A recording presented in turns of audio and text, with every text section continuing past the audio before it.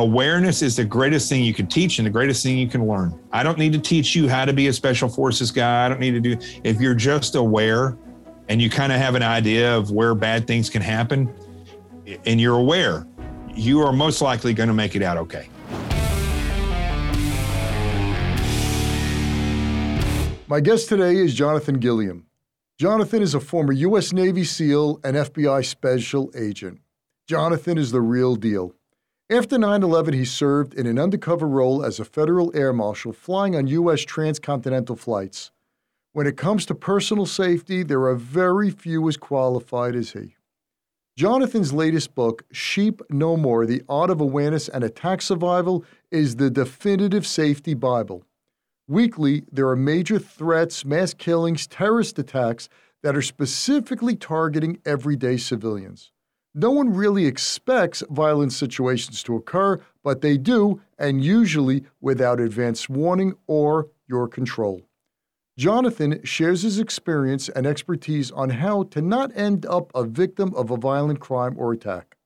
I recently sat down with Jonathan to talk about what motivated him to write Sheep No More and how we should all be more prepared to safeguard our families and our home.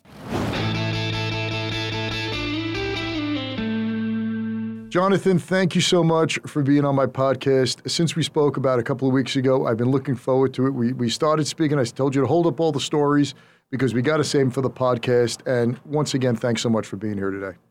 You got it. Listen, I think this is something that people need to start doing more with their podcasts, is not just having celebrities on, but having other podcasters that really are doing their part in helping inform beyond the scope of mainstream media. So I think this is very important, these conversations that we have. Yeah, I totally agree. And that's why I reached out to you.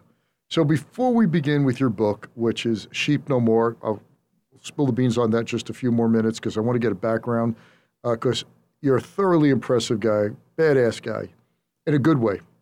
Former U.S. Navy SEAL, FBI special agent, federal air marshal, and a whole bunch of other things since. So before we begin, how do you grow up and you say, I want to be a Navy SEAL? How does that work? Well, it didn't used to be that way because nobody knew who they were. You know, we heard stories about special forces or commandos. That was the thing when I was younger, you know, commandos or the Green Berets. And I didn't know really anything about SEALs until I met a guy who I just found out who he was. I forget his name right now, but he's actually passed away. But I met him in San Diego around 1990, I believe it was, when I was going to college out there. And gosh, this guy was just amazing. He was Hawaiian. He was like, 6'3". Everything that you would think a SEAL looks like, typically not what SEALs look like. You know, a lot of times they're scrappy but nobody knew what it was. And so after I met with him, he was dating somebody in the gym where I worked. And we had this conversation because I was thinking about trying to be a pilot, and I was also majoring in religions and philosophy at that point in time in college. And we started talking about the spiritual side of being a SEAL. I mean, I know it sounds weird to most people, but the reality is when you look inside your soul at that level, it's a very terrifying and spiritual thing. And so we had this incredible conversation. He told me I should go down there and check out the obstacle course and see what it's all about. And I'm telling you, it was as if God, no, it wasn't as if God, has always worked this way in my life. He just said, this is what you're going to do. And I just happened to be studying at that point in time the story about Job in the Old Testament or the Torah. And Job had everything taken from him. He didn't really have a choice in the matter, and he didn't lose his faith. And so I figured, you know what? The only thing harder than having everything, than having nothing, is having everything taken away from you. And so I chose, because I didn't think God was going to make me go through SEAL training, I chose to give it all up. And not that I had a lot, but what freedoms you have and the dignity you have and the whatever you think you're capable of doing when you go to BUD/S, it's a totally different story. I mean, they take it all away from you. So I gave all that up so I could go on this quest. And then it was a pretty interesting journey. So you weren't in the military, you weren't in the U.S. Navy when you went down to the obstacle course. You just saw that obstacle course in San Diego and said, I want to be a Navy SEAL. Yeah, because I saw what they were doing, and I saw the training that they were going through, and after having this conversation with this guy who was very inspirational, and I got to tell you, we just had this conversation at the front desk at the gym. I mean, it wasn't like we had dinner and this huge lecture. It was like we sat down. One second, how old were you? How old were you at that point in time? I was I'm 51 now, so I was about 20. I was about 21 years old. So you're 21 years old. You're working in a gym. It's not your own gym. You're working, handing out towels, do whatever you got to do in the gym. I don't know. I'm just making that up. All right. So you're working in this gym. You have this conversation with this guy who is badass as can be, Navy SEAL. He takes you down, looks at obstacle course. Most people would say, you got to be insane. I will never put my body through that. You look at this and you have the wherewithal as a 21-year-old to say, this is what I want to do. Yeah. I mean, I've always tried to follow the will of God in my life. And I there's something weird about this. It was a calling, and I knew everything came together at the right time. Studying the things that I was studying, learning and more about God's will and what this nation is all about, what the founding fathers did, and the story of Job. It just profoundly hit me to the point where I said, I am being called to give it all up and to suffer and to choose to suffer. And so everything aligned, and it wasn't easy. It's not like I chose to do it and they just gave me the opportunity. I had to finish college, so I had to move back home. I left California, moved back home to Arkansas so I could focus on school at the University of Arkansas at Little Rock. And then when I graduated, I was already in good shape, but it took another 2.5 years of training. So overall, I'd say about 5 years of physical training to get to the point where I was in an Olympic caliber athlete or college caliber athlete and or professional sports caliber athlete, because those are the people who are going to BUD/S a lot of the times. And so it took about 5 years to get to that point. 2.5 years after I graduated, it took almost 3 years to get a SEAL slot. And because I could have gone enlisted right away, but I read too many books and thought that being an officer was the way to go. So I had to struggle to get a slot, and that's a whole story in of itself. But overall, the year I got it, only 15 people were chosen for officer candidate school for a SEAL slot. So that's when I got it. Unlike Job didn't choose his lot. You chose your lot. Right. That's a big difference, man. He had it all taken away, and he had no idea why, but he still had inner strength. You looked at this and said, I'm doing this.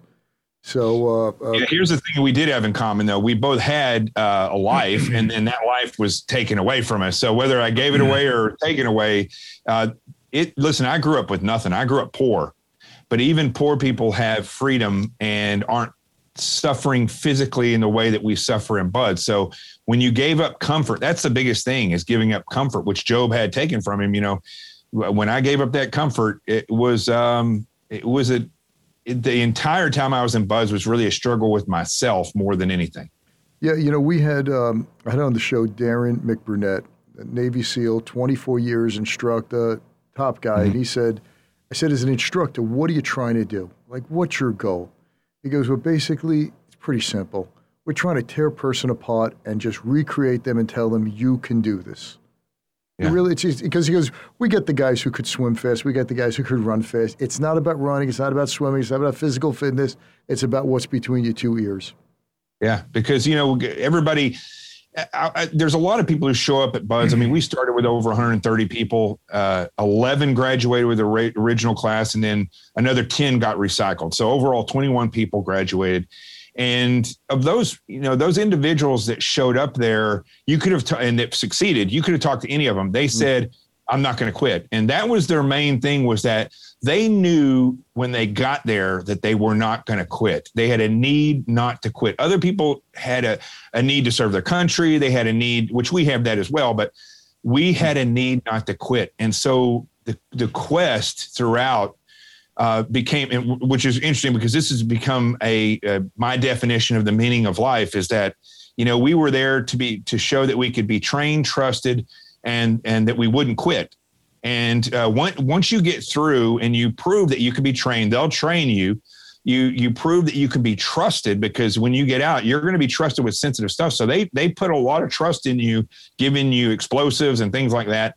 and then that you won't quit. They test you, and life is pretty much the same way. So all the way through is, I know people don't think of this stuff as spiritual, but all the way through, this was a spiritual quest for me. And when I got out and I look at life the same way, it makes life a lot more understandable, the beginning and the end, and what I have to do in between, and what may come next, because we didn't become SEALs until we graduate and go through what's called SQT. It was STT then. And then we get in our platoon and start doing a workup. That's really where you start to become a SEAL. Right. So I look at life the same way. I'm going to finish this life as nobody but somebody who proved that I can be trusted, trained, and won't quit.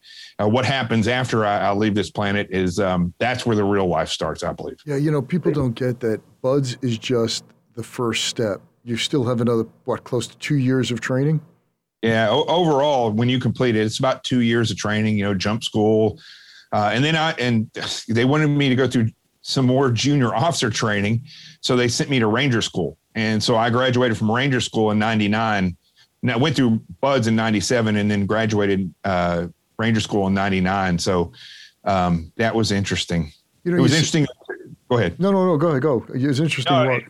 It was interesting because I, was going through something that was very traumatic for a lot of people. It was Ranger School is not easy. 62 days, you eat once a day and sleep an average of 2 hours a night for 62 days. So when you graduate, you have the immune system of a severe burn victim, and you have about the same amount of vitamins in your system as somebody who's been dead for 3 days. So, I mean, that's serious. They take you to the edge. How much weight did you lose? About 22 pounds. And you weighed how much going in? Well, I purposely ate a ton before I went in, and so I could gain some weight, because I knew other guys show up, they're all ripped and they have a terrible time. I don't remember how much I weighed when I went in there, but I know when I came out, I weighed less than I did when I graduated high school. So you're losing 10 to 15% of your body weight in a pretty short span of time, and a lot of muscle because you're not eating. Wow, that must be so fatiguing. But here's the interesting thing is that having gone through BUDS and learned how to function with the chaos around you, I could sit there, even though it was totally chaotic and things were terrible, and I could function very well because I would just listen to the instructions that were given. I didn't care if they were beating me, push-ups, whatever. I only listened to the instruction. And whatever instruction they gave me, that's what I carried out. So the difference between BUDS and Ranger School was that BUDS was very emotional and scary in a lot of ways. Ranger School for me was, I learned a tremendous amount because I went into it already pre-hardened from BUDS. So I just simply concentrated on what they were trying to teach me. And I wasn't worried at all. I just was totally focused on what I'll tell you one quick story if you want to hear this. So we had been out in the field for 2 weeks. We came back. We haven't had a shower or anything for 2 weeks. And so what you do is you only have really one set of clothes, maybe two sets of clothes, but I think at this point in time we had one set. So you take your socks off every night and you lay them out so they can dry.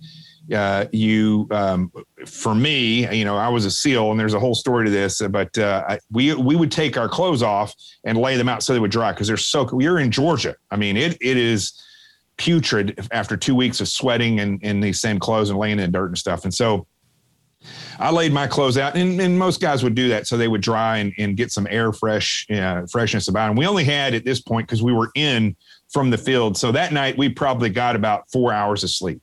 So we don't sleep in racks. We just go out to the back on this gravel and they just say, go to sleep. So we go out there and we go to sleep. And so as a SEAL, I know this is a lot of information here, but as a SEAL, they don't let us wear underwear because underwear has elastic in it, which is petroleum based. And if that comes in contact with oxygen, at least this is the excuse they give us, it's going to burn.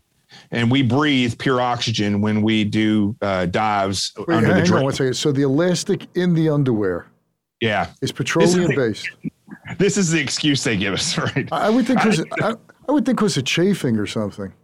No, they take that. I think that's the real reason they don't let us wear it, because we're destroyed through chafing, not wearing it. Right. So anyway, I get to Ranger School and I'm not wearing underwear because you get used to not wearing it. Right. So I take all my clothes off. I have this whoopee which is like the heavy little blanket thing. And I'm wrapped up in that, but I'm totally naked. And so my clothes are over here. All the other guys got their skivvies and stuff on. And so I'm in dead sleep, dreaming beautifully. And I hear somebody yelling in the distance. And so I kind of come out of my sleep and I look around and everybody is in the push-up position. And the instructor is screaming at everybody because we're supposed to take turns having watch throughout the night, and there was 100 people in my Ranger class.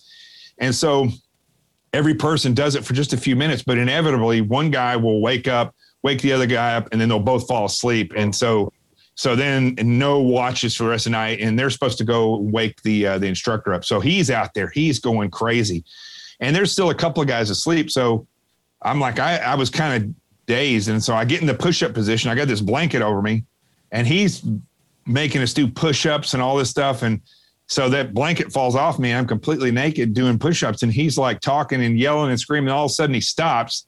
He looks over. He goes, who is that? Is that SEAL? And he looks over there, and I was like, "Who y'all, instructor?" And so he's like, "All right, everybody just get up." So everybody was thanking me because I saved them from getting any more beating that day, but it came at a price, which was really interesting.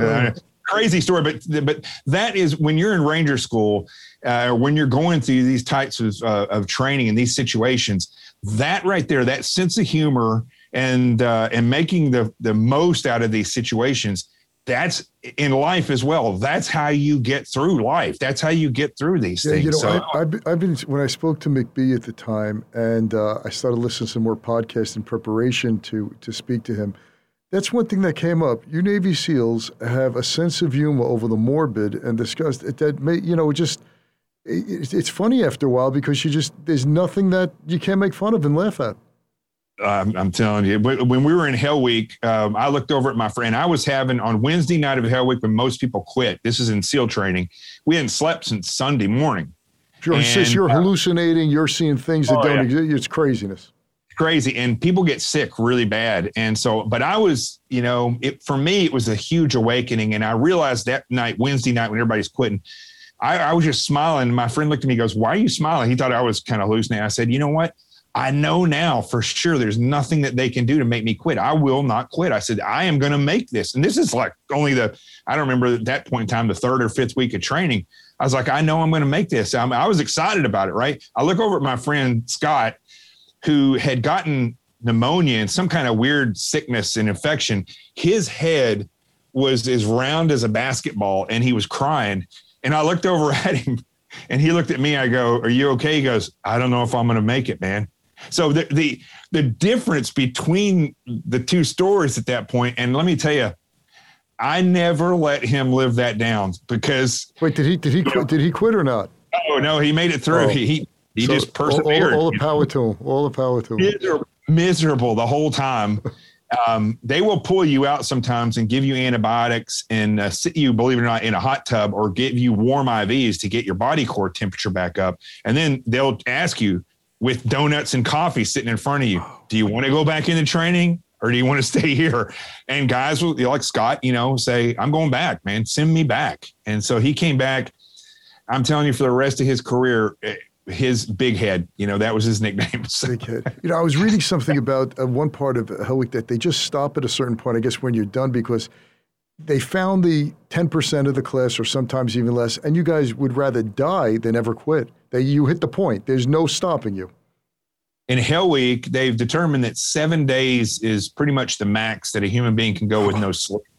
And they take us to about almost 6 days. So they take us right to the edge. And, we had a guy die when I was in training.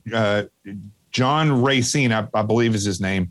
This guy was in his 20s and he died in the swimming pool doing an exercise. That guy took his passion and his willingness to serve the country to the bitter end. That's these guys that show up. Some of these country boys never seen water before, and they don't even know how to swim.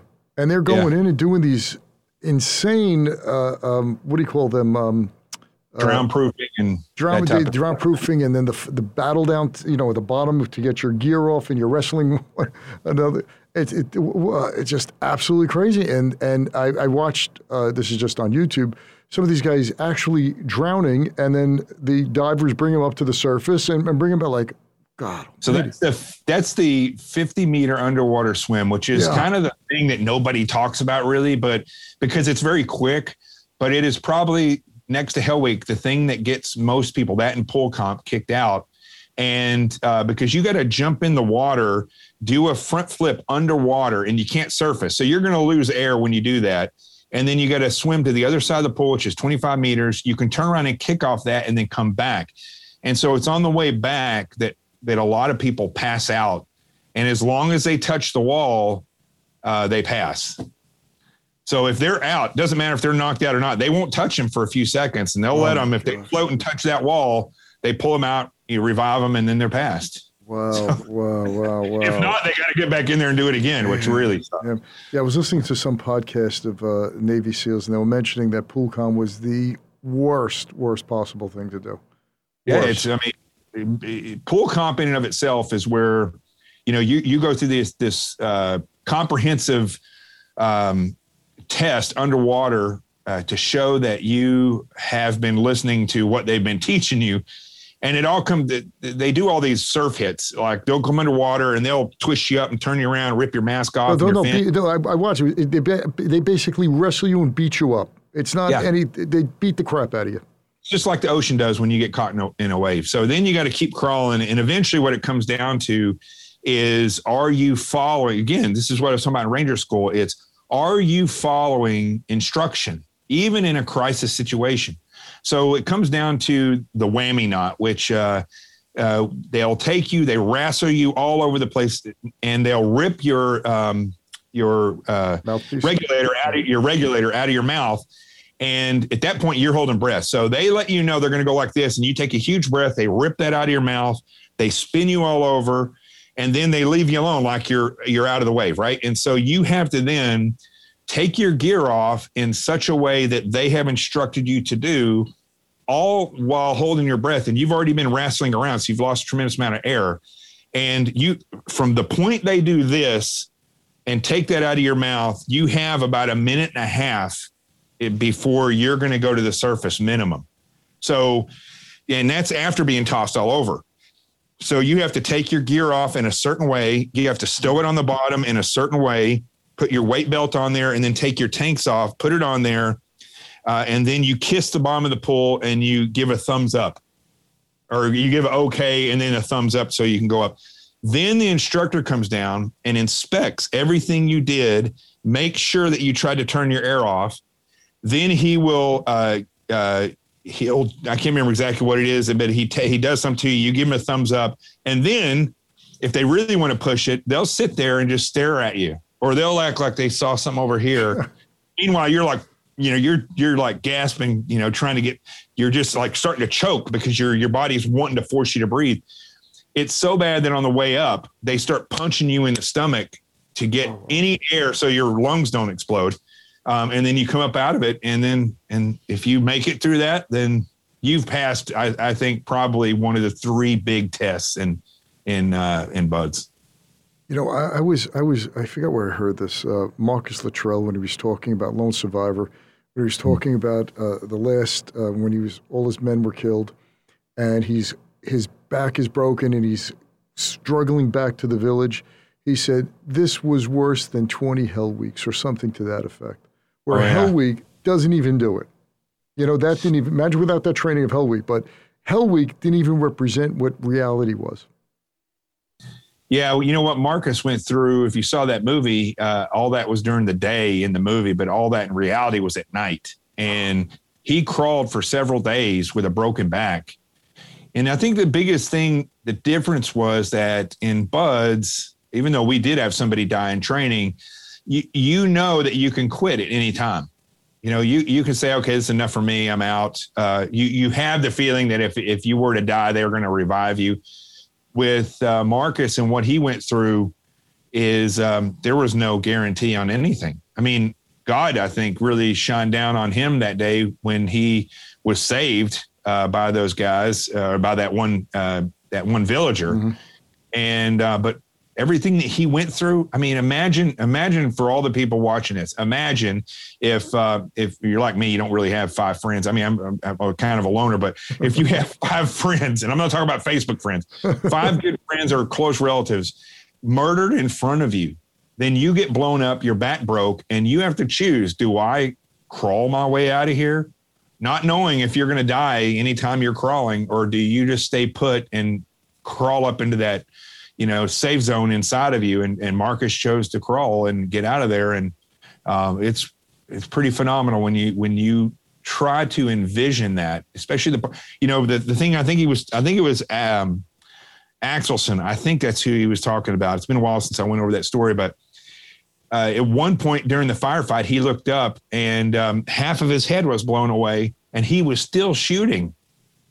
I mean, that's the kind of focus that you have. When I talked about Ranger School after SEAL training, that's the type of focus that you get from going through this interesting training that somehow they created, where even in these situations, you're focused on what the mission is and what you have to achieve. That's your focus. We had Mark Geist on the podcast early on, and Mark of Benghazi in 2012, and his left arm was blown off, was holding on by a thread where it was 90 degrees hanging off, and he goes, I kept trying to flip it up to keep shooting.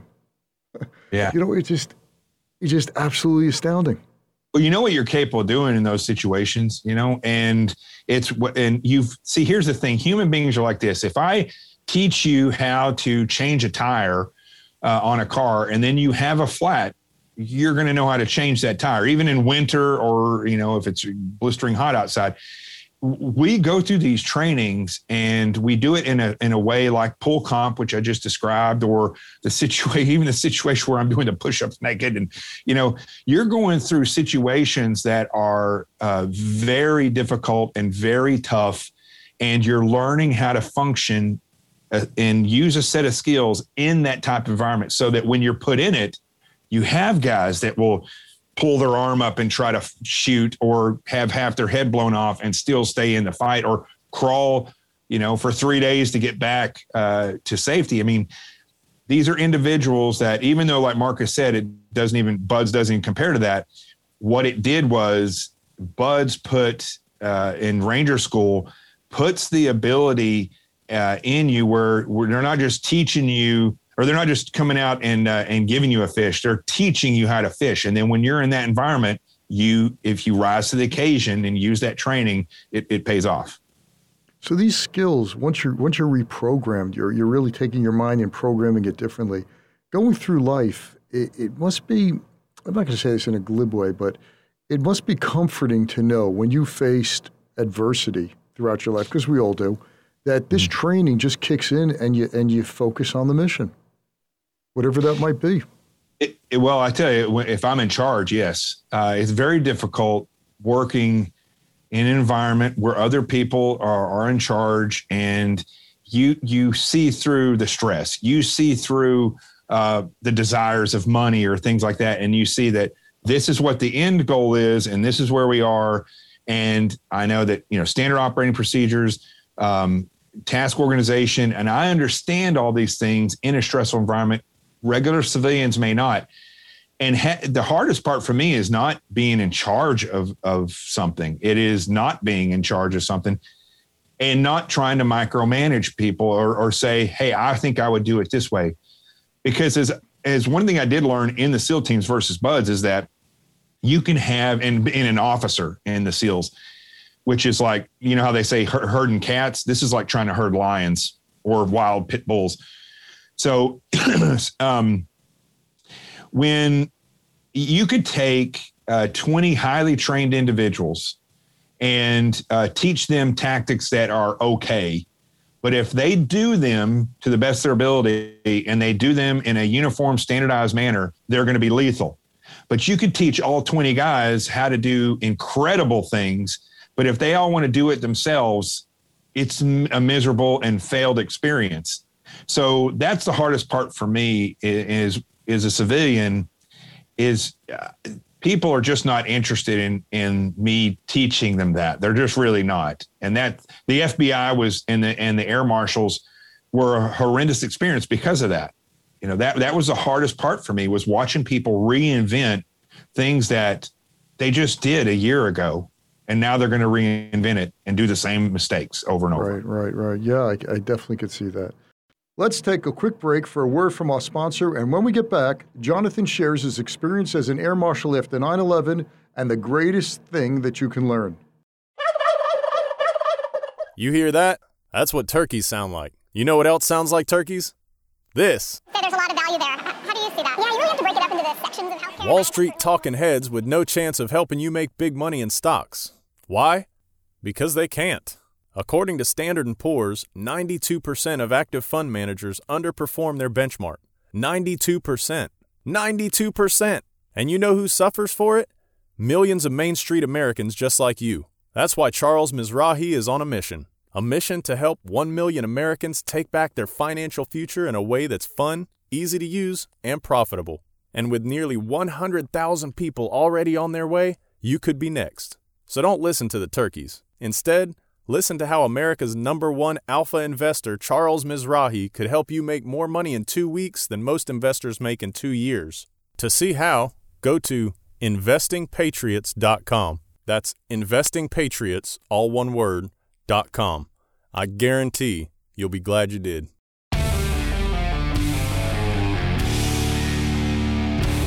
All right, so you U.S. Navy SEAL, what, 5 years or so? Yeah. And I was in Central South America doing the counter drugs, counter narcotics. 9/11 hadn't happened. And then it did happen. And they didn't use us. They weren't, believe it or not, SEALs were not being deployed when it first happened. I mean, some SEALs were. Dev Group was over there. Some of the West Coast teams were over there. But by and large, they were not being used until the war spun up for several years.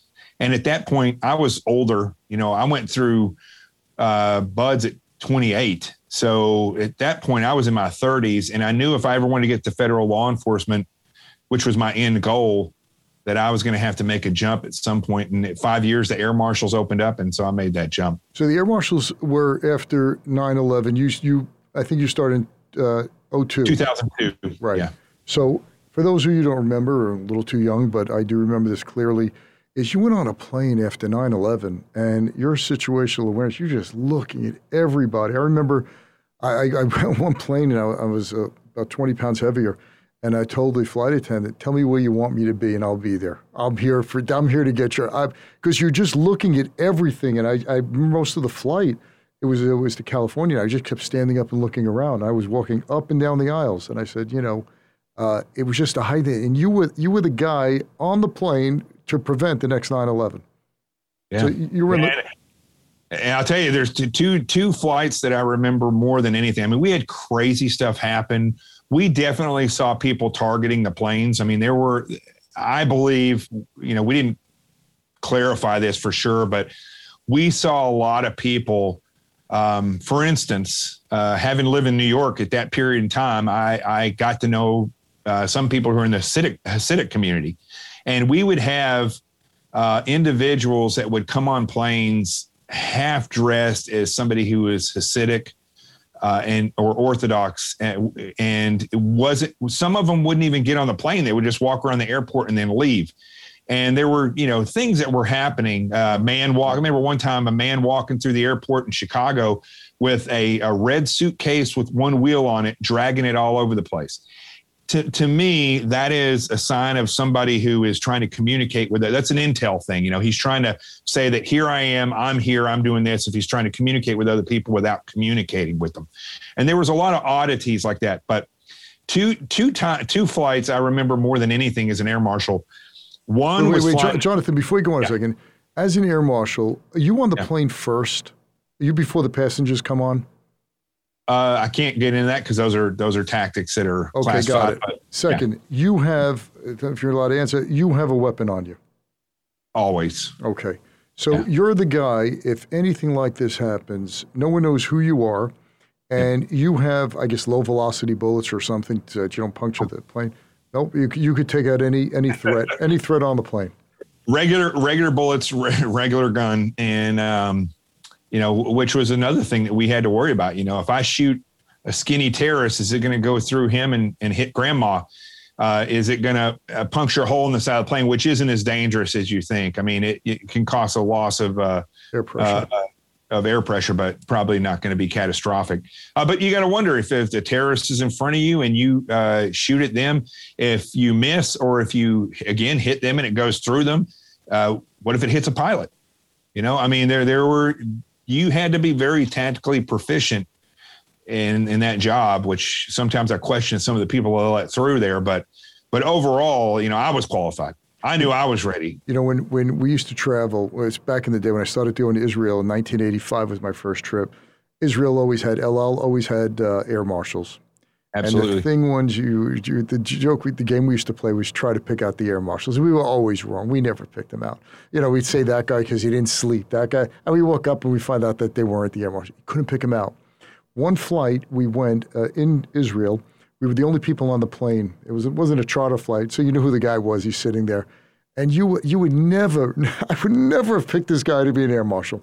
Totally unassuming. He looked like an old grandfather type. Right.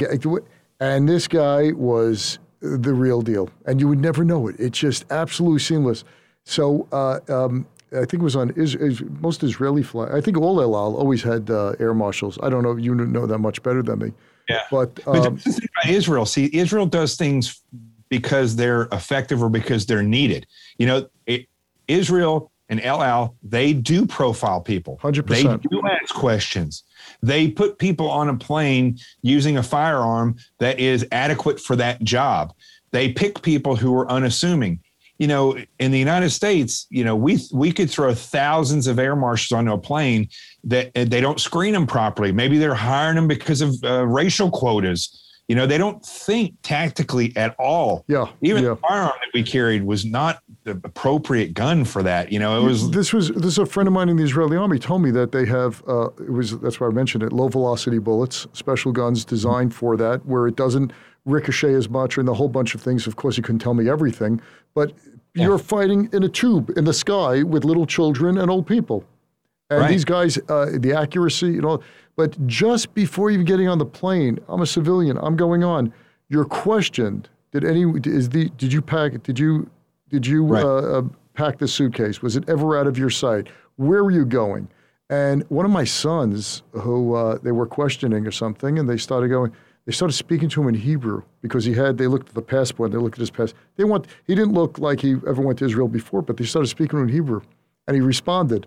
And he goes, well, we just wanted to make sure. All these little cues. And I asked a friend of mine who happened to be in the Israeli army time, I could have said anything. He goes, no, they're watching your respiration. They're watching your eyes. They're watching how your carries off. So don't worry. You're not getting by them at anything. And they're highly, highly trained. And they put a sticker so it's their name on your bag. And it's their responsibility. If anything ever happens, it was on their watch.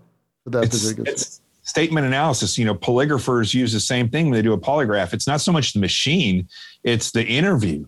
And then the machine after the interview so they can measure your responses to these things. And that's the way that, these interviewers who are profiling, that's how they work. I mean, we've gotten to this point in this nation where we do things that are absolutely just mind-boggling, ridiculous, or incompetent, strictly because we want to make people feel good, and they think that safety takes second base to that.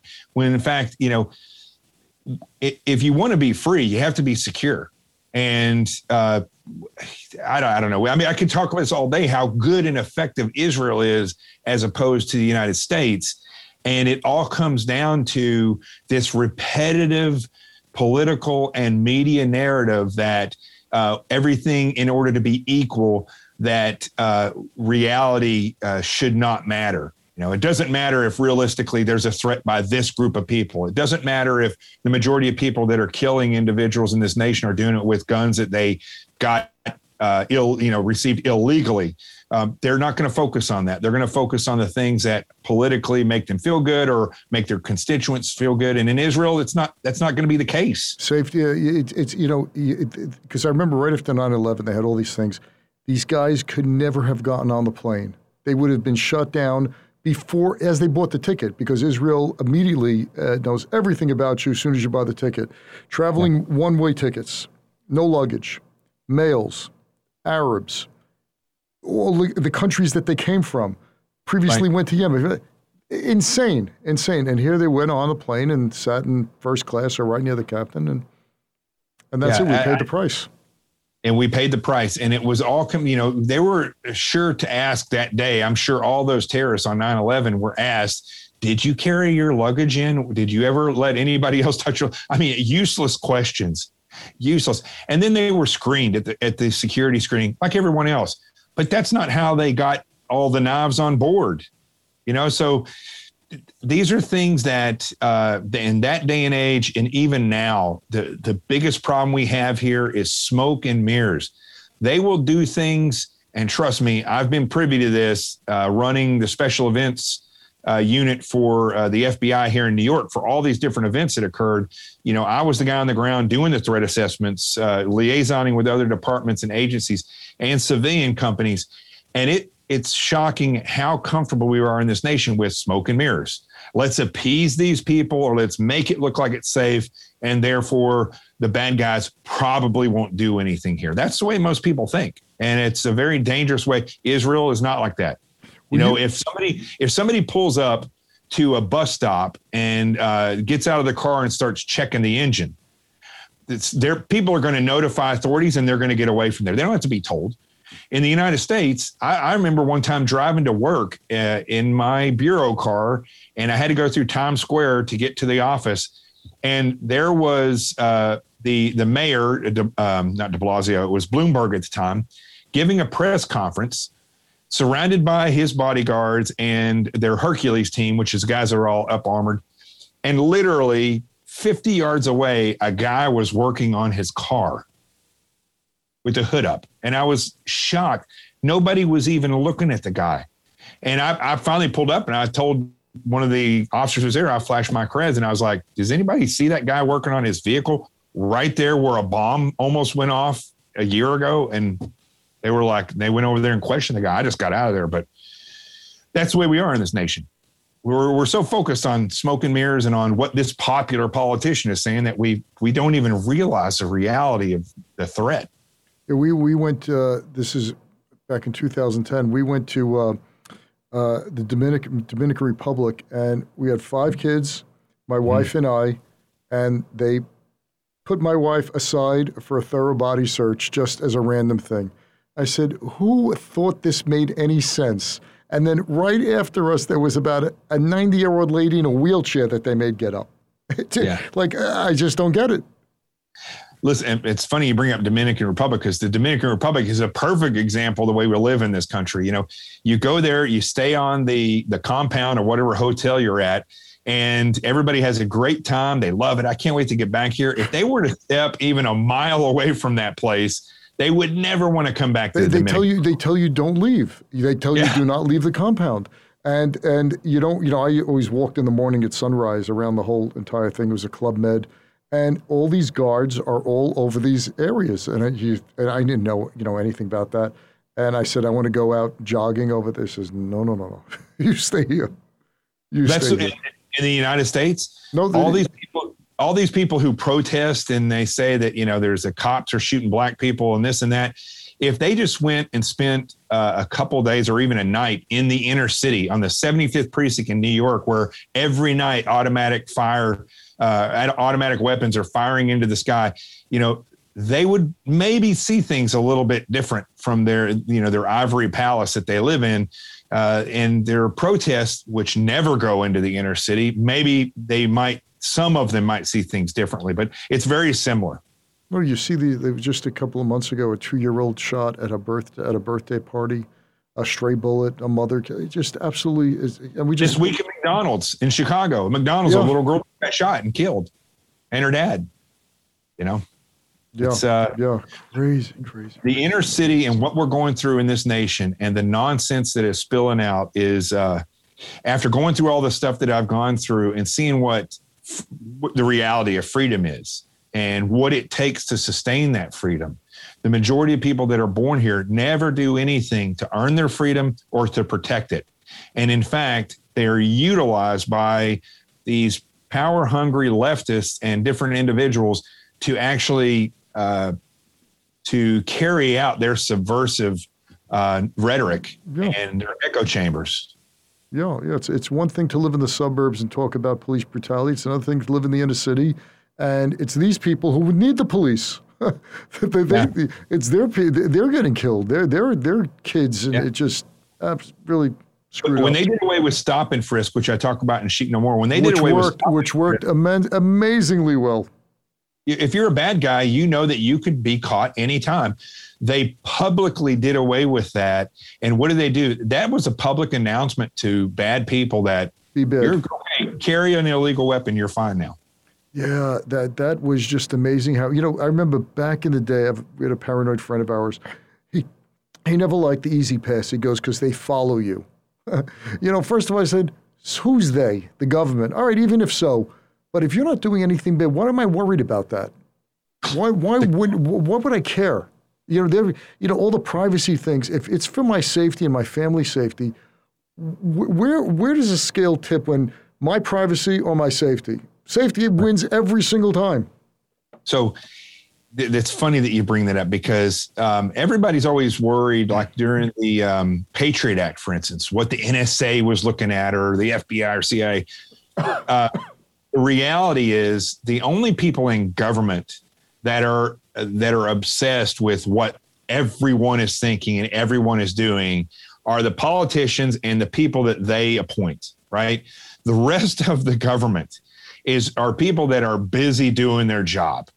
If you really want to be scared, you need to realize that whether the Patriot Act was here or gone, every time when I was in the FBI and I got a warrant to get a Title III to listen to what somebody was doing, or if one of my friends who's on counterterrorism went and got a FISA warrant that's the secret warrant so that they can go do listening devices or follow somebody. We didn't go to the NSA to get that information. We went to Verizon or AT&T. We went to the cable companies. We went to OnStar for Chevy. Those companies collect every bit of the information that the NSA gets. It's not the NSA you should be worried about. It is Google. Silicon Valley that watches at Google. They watch everything that you do.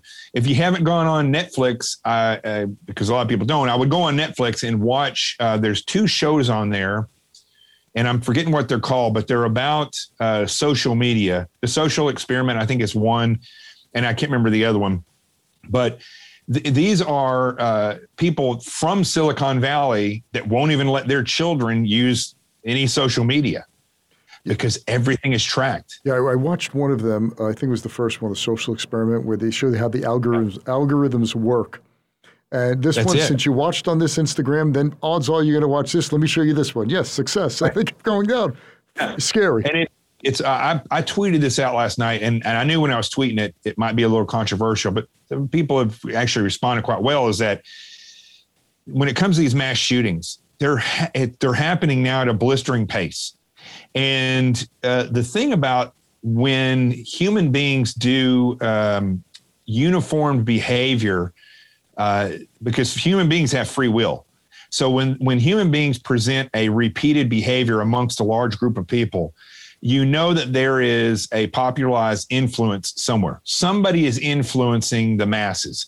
And so I challenge people to stop and ask, what is it that's influencing people in the past 2 months to do this many mass shootings? Because it's not gun rights. It's not conservatism or the Republican Party. This is something that's being pumped into people's brains, crazy or not. And they are repeating a behavior that is not natural to a human being. Killing, regardless of what people think, killing is not a natural behavior for a human being to do to somebody else. It's not. It takes a tremendous amount of will to take the life of one or more people. And so this is a behavior that's being repeated over and over. And I can't help but think that there's some kind of controlled influence is happening to people, as crazy as that sounds. Some kind of controlled influence is occurring in this nation to cause this. It's just too uniformed. When you say controlled, you're not talking about the Manchurian Candidate or anything, brainwashing. What are you talking about? Well, I don't know. So I have a friend who, these comedians who hypnotize people on stage. I know and I actually went on stage once. It didn't work on me. I know somebody that it did work on. And it took about a minute for them not to be able to open their mouth. The comedian said the harder, you're a hypnotist, but he said the harder you try to open your mouth and say something, the harder it will be for you to say or open your mouth. And it freaked them out. And that took about a minute and a half. For 20 years or more, we've been inundated by indoctrination through television. Social media has gone exponentially faster.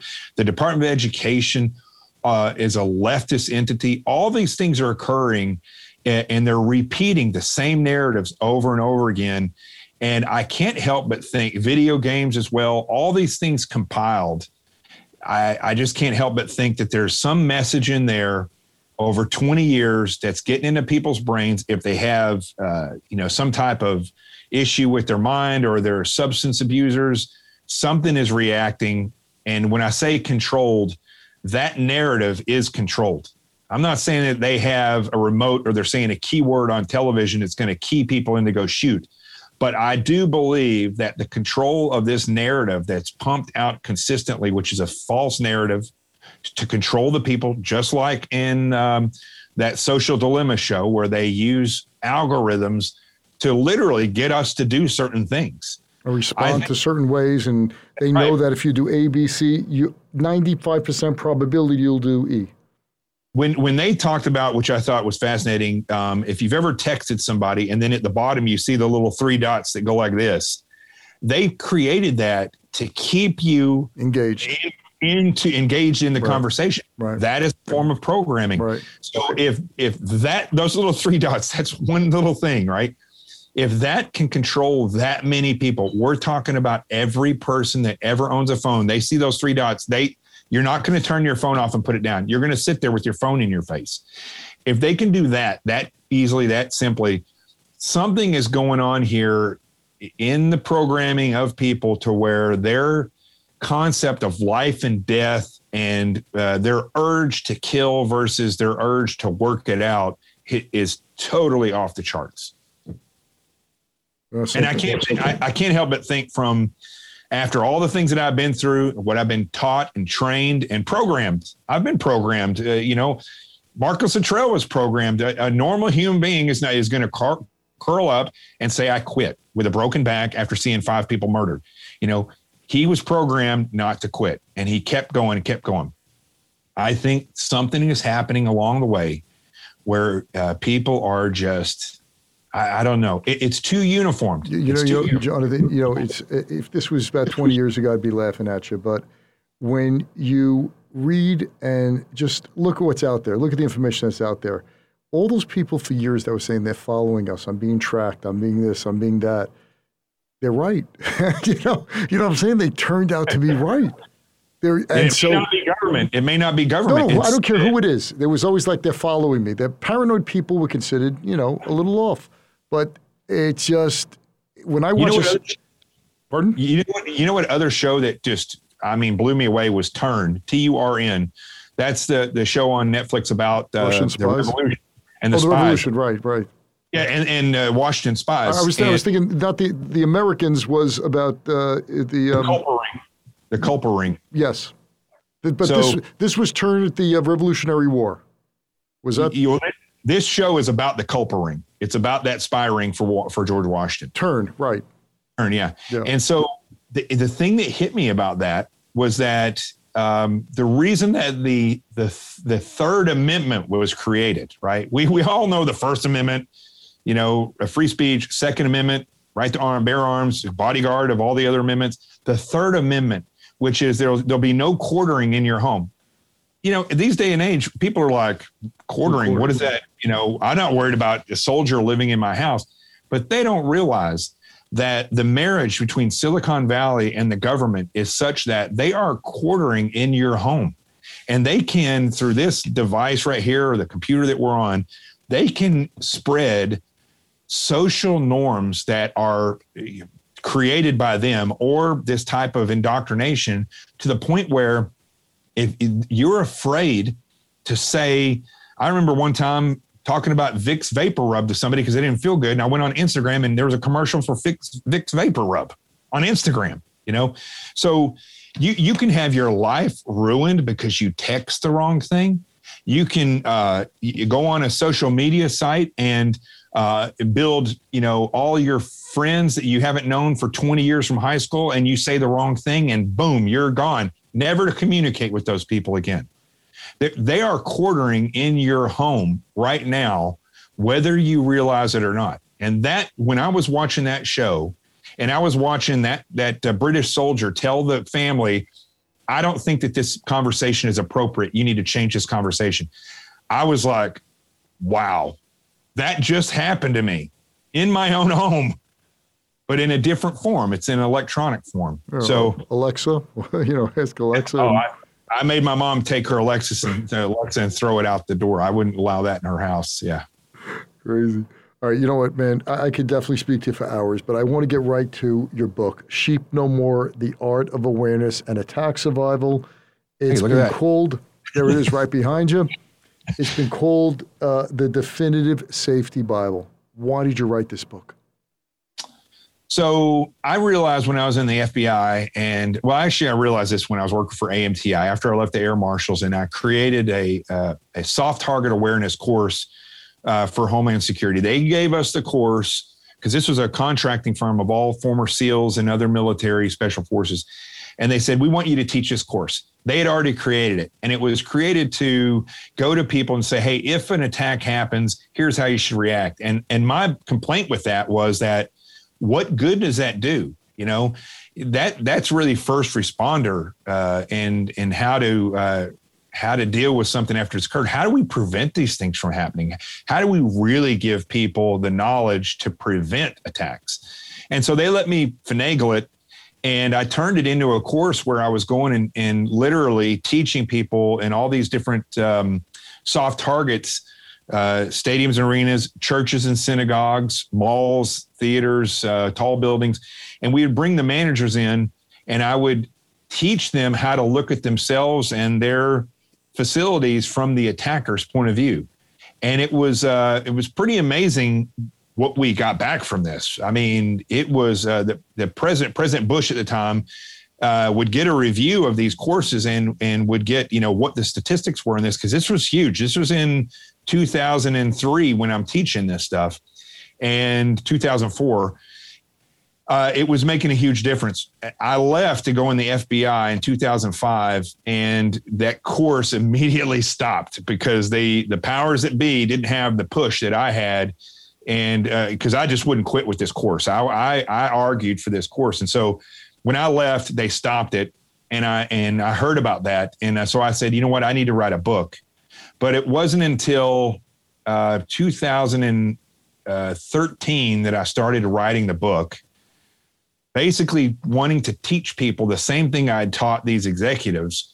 And because I learned through the FBI that there was this huge chasm from my knowledge to law enforcement, and then from law enforcement to the civilians.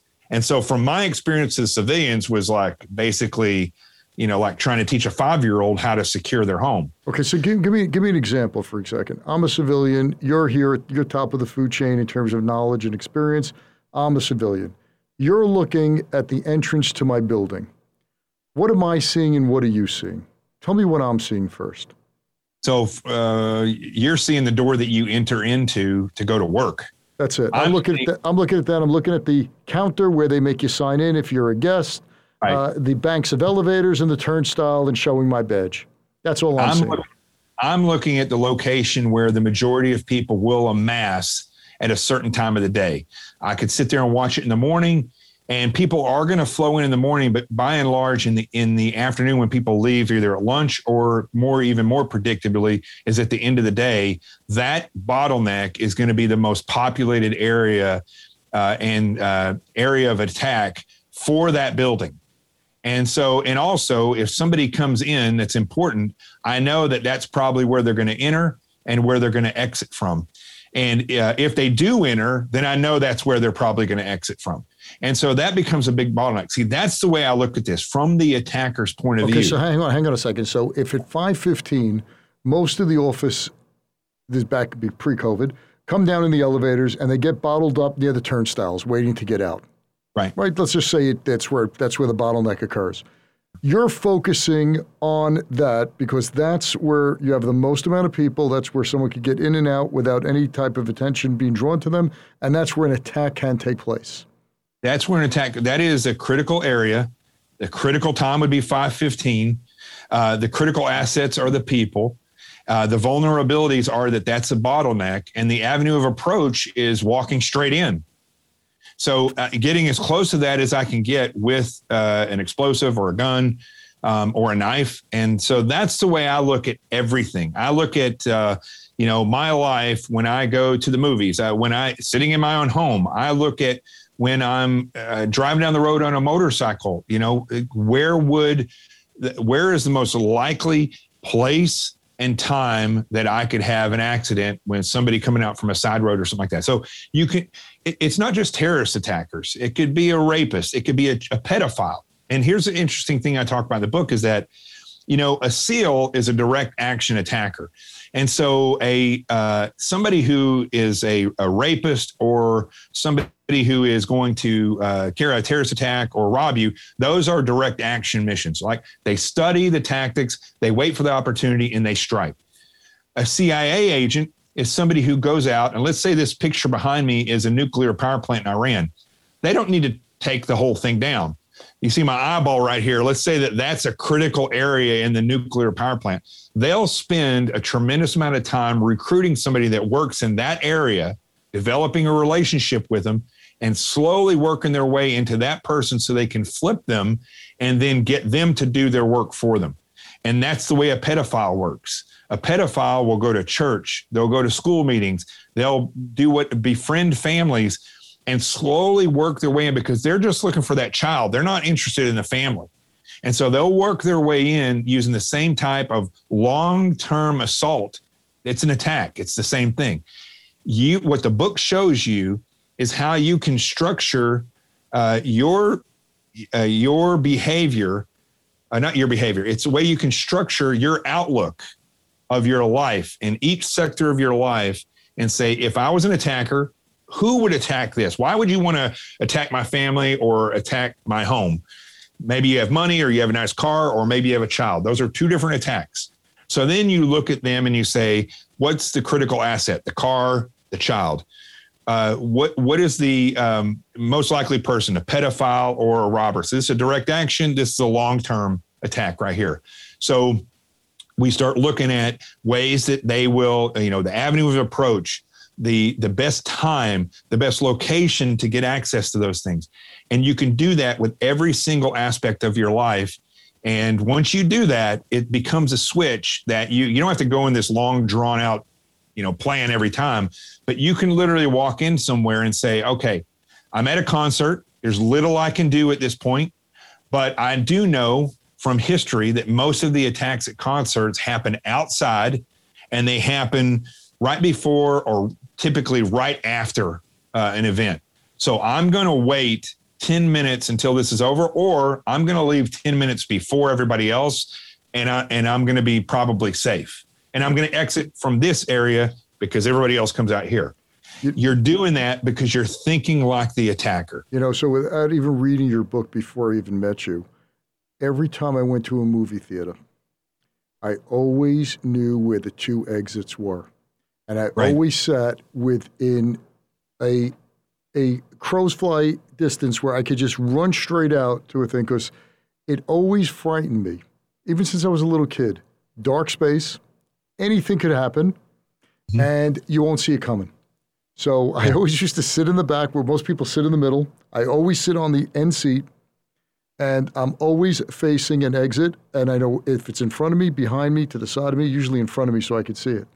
And I am constantly, I don't know, it's just way my brain works since I was a kid because I was a scaredy cat, but I'm always scanning the crowd. It's something because people say, my kids go, why don't you sit in the middle? I go, I can't sit in the middle. I can be boxed in and have nowhere to run if there's an attack. You know, I'm always thinking like that as well. But what I'm also thinking is if I'm the attacker, where am I going to enter and how am I going to carry out the attack? What's the most, and that's hard for people to think this way, but what's the most effective way that I can attack? And once you realize that, now you can start working backwards. You know what scared the crap out of me? I'm sorry to interrupt you, but for years, when I used to drive back and forth to the city, was the Brooklyn Battery Tunnel, now called the, I don't know if they changed that name to UCarry. No, the Brooklyn Battery's now changed. Battery Tunnel, yeah. UCarry Tunnel after Governor Carey years and political hack guy. Okay. Anyway, all you have to do is pull your car off to the side or just stop your car in the middle of the tunnel, backed up for miles, and you're in a tube, a mile-long tube. Thank God, and thank whoever is protecting us that there has never been an attack in the Brooklyn Battery Tunnel because you're sitting ducks. It's just sitting ducks. That's why when Chris Christie did that thing where he shut down the George Washington Bridge, it was dangerous because it would have taken one person with a gun just walking down. The cops couldn't have gotten to you. You could have killed thousands of people on that bridge. Scary as hell. I don't remember what I was going to say though, but sitting in a movie theater, thinking like an attacker. So with your wife someday or your kids or whatever, at night with all the lights off, like it would be in a movie theater, I want you to get the brightest flashlight. I don't have one right here with me, but they make flashlights right now that are super small and super bright. Okay. If you have a Nerf gun or you take a rolled up sock, okay, come into the room and say, I'm going to attack you, but have them kind of hide and then hit you in the face with that flashlight, turn it on right in your eyes. It's going to be difficult for you to see what to do. Right? You could hold the light out here where it's not next to your face. So if they did have a gun, but something as simple from the defensive standpoint is if I'm going to come in and I'm going to attack, and I know if I went into a theater, I'm going to roll left or roll right when I walk in there, because that's where I'm going to start mowing people down. If you have a flashlight and you hit that person in the eye, it's going to give you a millisecond. You might be able to get down. You might be able to dart towards a door. They might actually come at you with the weapon, which allows other people to get out of there. I mean, if you want to be a hero in that case, but the fact is there are things that you can do even in a theater where it's dark and you're vulnerable, but the thing that you have to really get your mind behind here is that you have to be aware. You have to be able to first walk into a place and say, there's always a potential for something, the lottery, the possibility, the probability, the numbers game, the probability of you winning the lottery is slim, but the possibility is 100%. You're just as possible to win as I am possible to win. So you have to look at the fact that I'm going to this movie theater or I'm going to do this. It's 100% possible. It could happen. So what am I going to do? Just have it in your brain real quick. If I was going to attack, where would I come from? Probably here. Okay, so that means I got to go this way. I got to move. It's good to know things. If you ever get caught in a crossfire, if you can get into a hole 14 inches or deeper, your survivability goes up over 50%. You need to know things like that. Don't go next to a wall if they're shooting, or if you see somebody with a knife, don't stand there, run, because a knife attack is actually, you're less likely to survive a stabbing than you are a gunshot, believe it or not.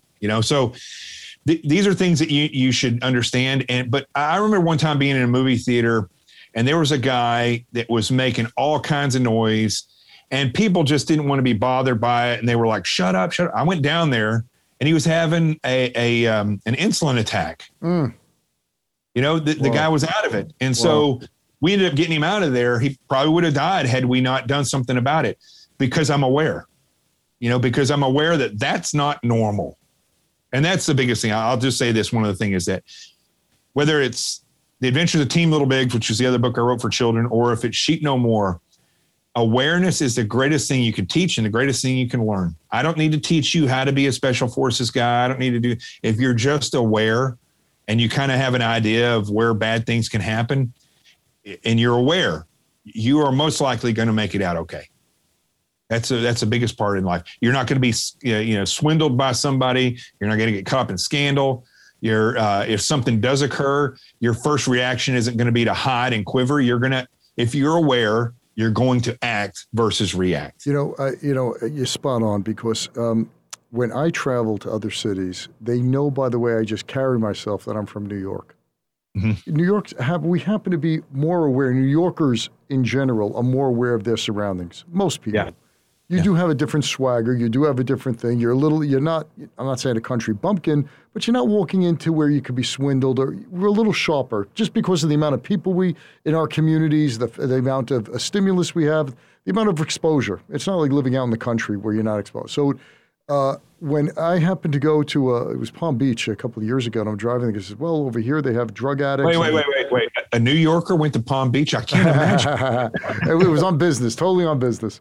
And the Uber driver said, you got to be careful over here because there are drug addicts and there's halfway houses and stuff. I said, hey, I'm from New York. He goes, oh, forget it, I have to tell you. Like, no one's going to walk up to me and try to swindle.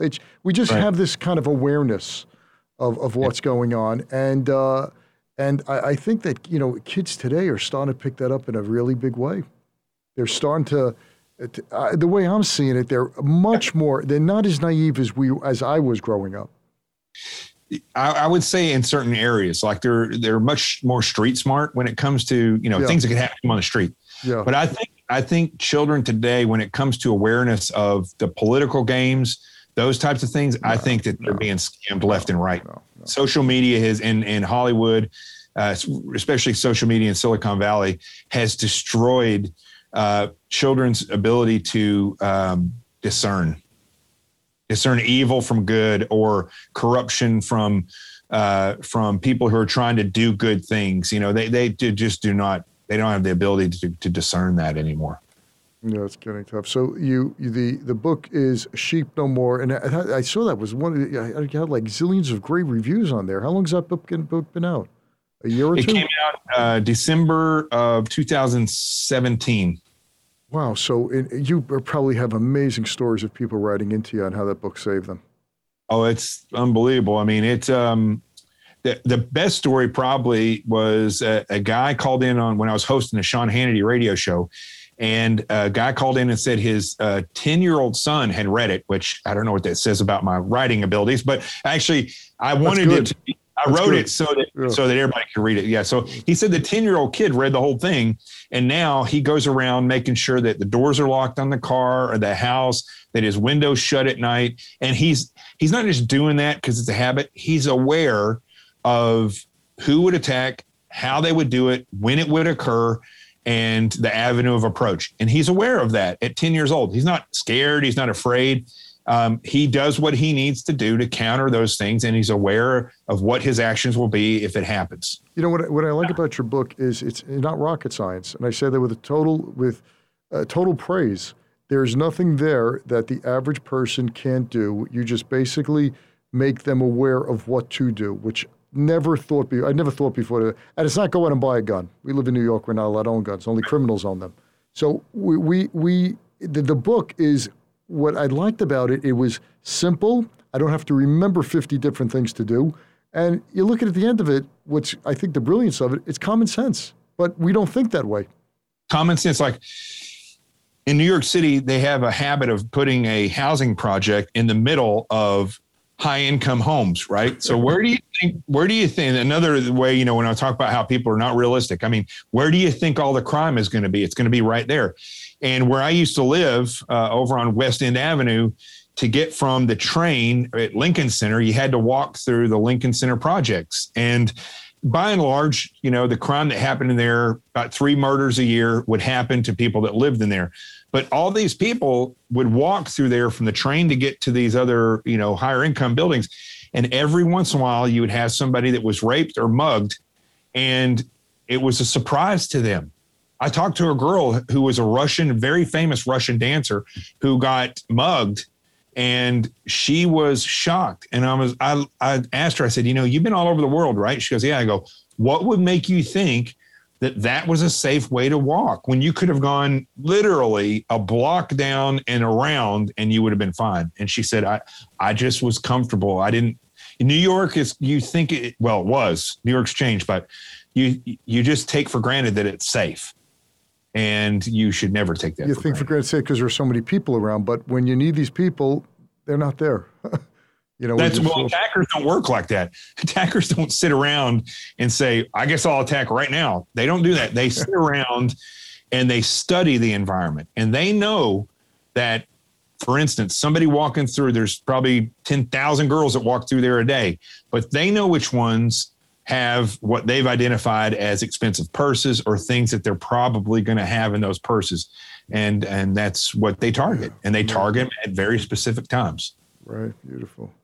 Jonathan Gilliam, man, we have to have you back on the show because I could speak to you for hours. It's phenomenal. Excellent stuff. Love it. The book is Sheep No More. If you don't have a copy, go out and get the copy. Give it to your wife. Give it to your kids. I know I told you I bought your book for the kids, for my grandchildren. One's 4.5, and I just was amazed at how engrossed she was in the pictures because the book has no words. And you have lesson plans. Right here. There you go. The Adventures of the Little Bigs. Really great stuff. My daughter's printing out the lesson plans, but look, it could save your life and it'd save the lives of those around you. And the cost is, I don't know, $10, $15. Yeah, and the other thing about this book is that there's no words in it. And so as it turns out, what's happened is it's gotten great reviews from people who have autistic children or learning disabled children. Because, the lessons that are in there, don't lie to your parents, don't play behind a car.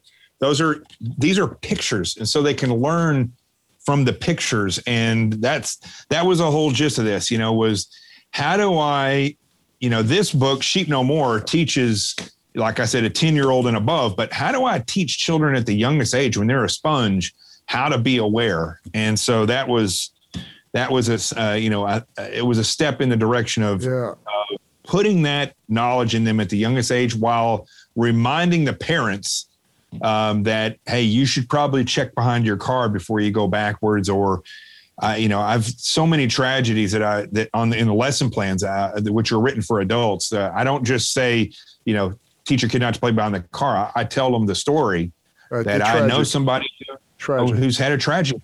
Tragedy, it's a thing. Jonathan Gilliam, thanks so much, man. This has been absolutely great. We got to have you back on the show in the future because I loved it, man. All right, Jonathan, thank you so much. And I'm glad you're on our side. I tell you that right now. I'm glad you are too. Great, man. Thanks so much. You got it, brother. Thank you. Thanks for listening to this episode of The Charles Mizrahi Show. If you're a new listener, welcome. If you've been listening for a while, we're glad to have you back. Either way, we'd love to know what you think of the show. Please leave a review if you listen on Apple Podcasts. Reviews make it easier for others to find the show. You can also see the video of the interview on the Charles Mizrahi Show channel on YouTube.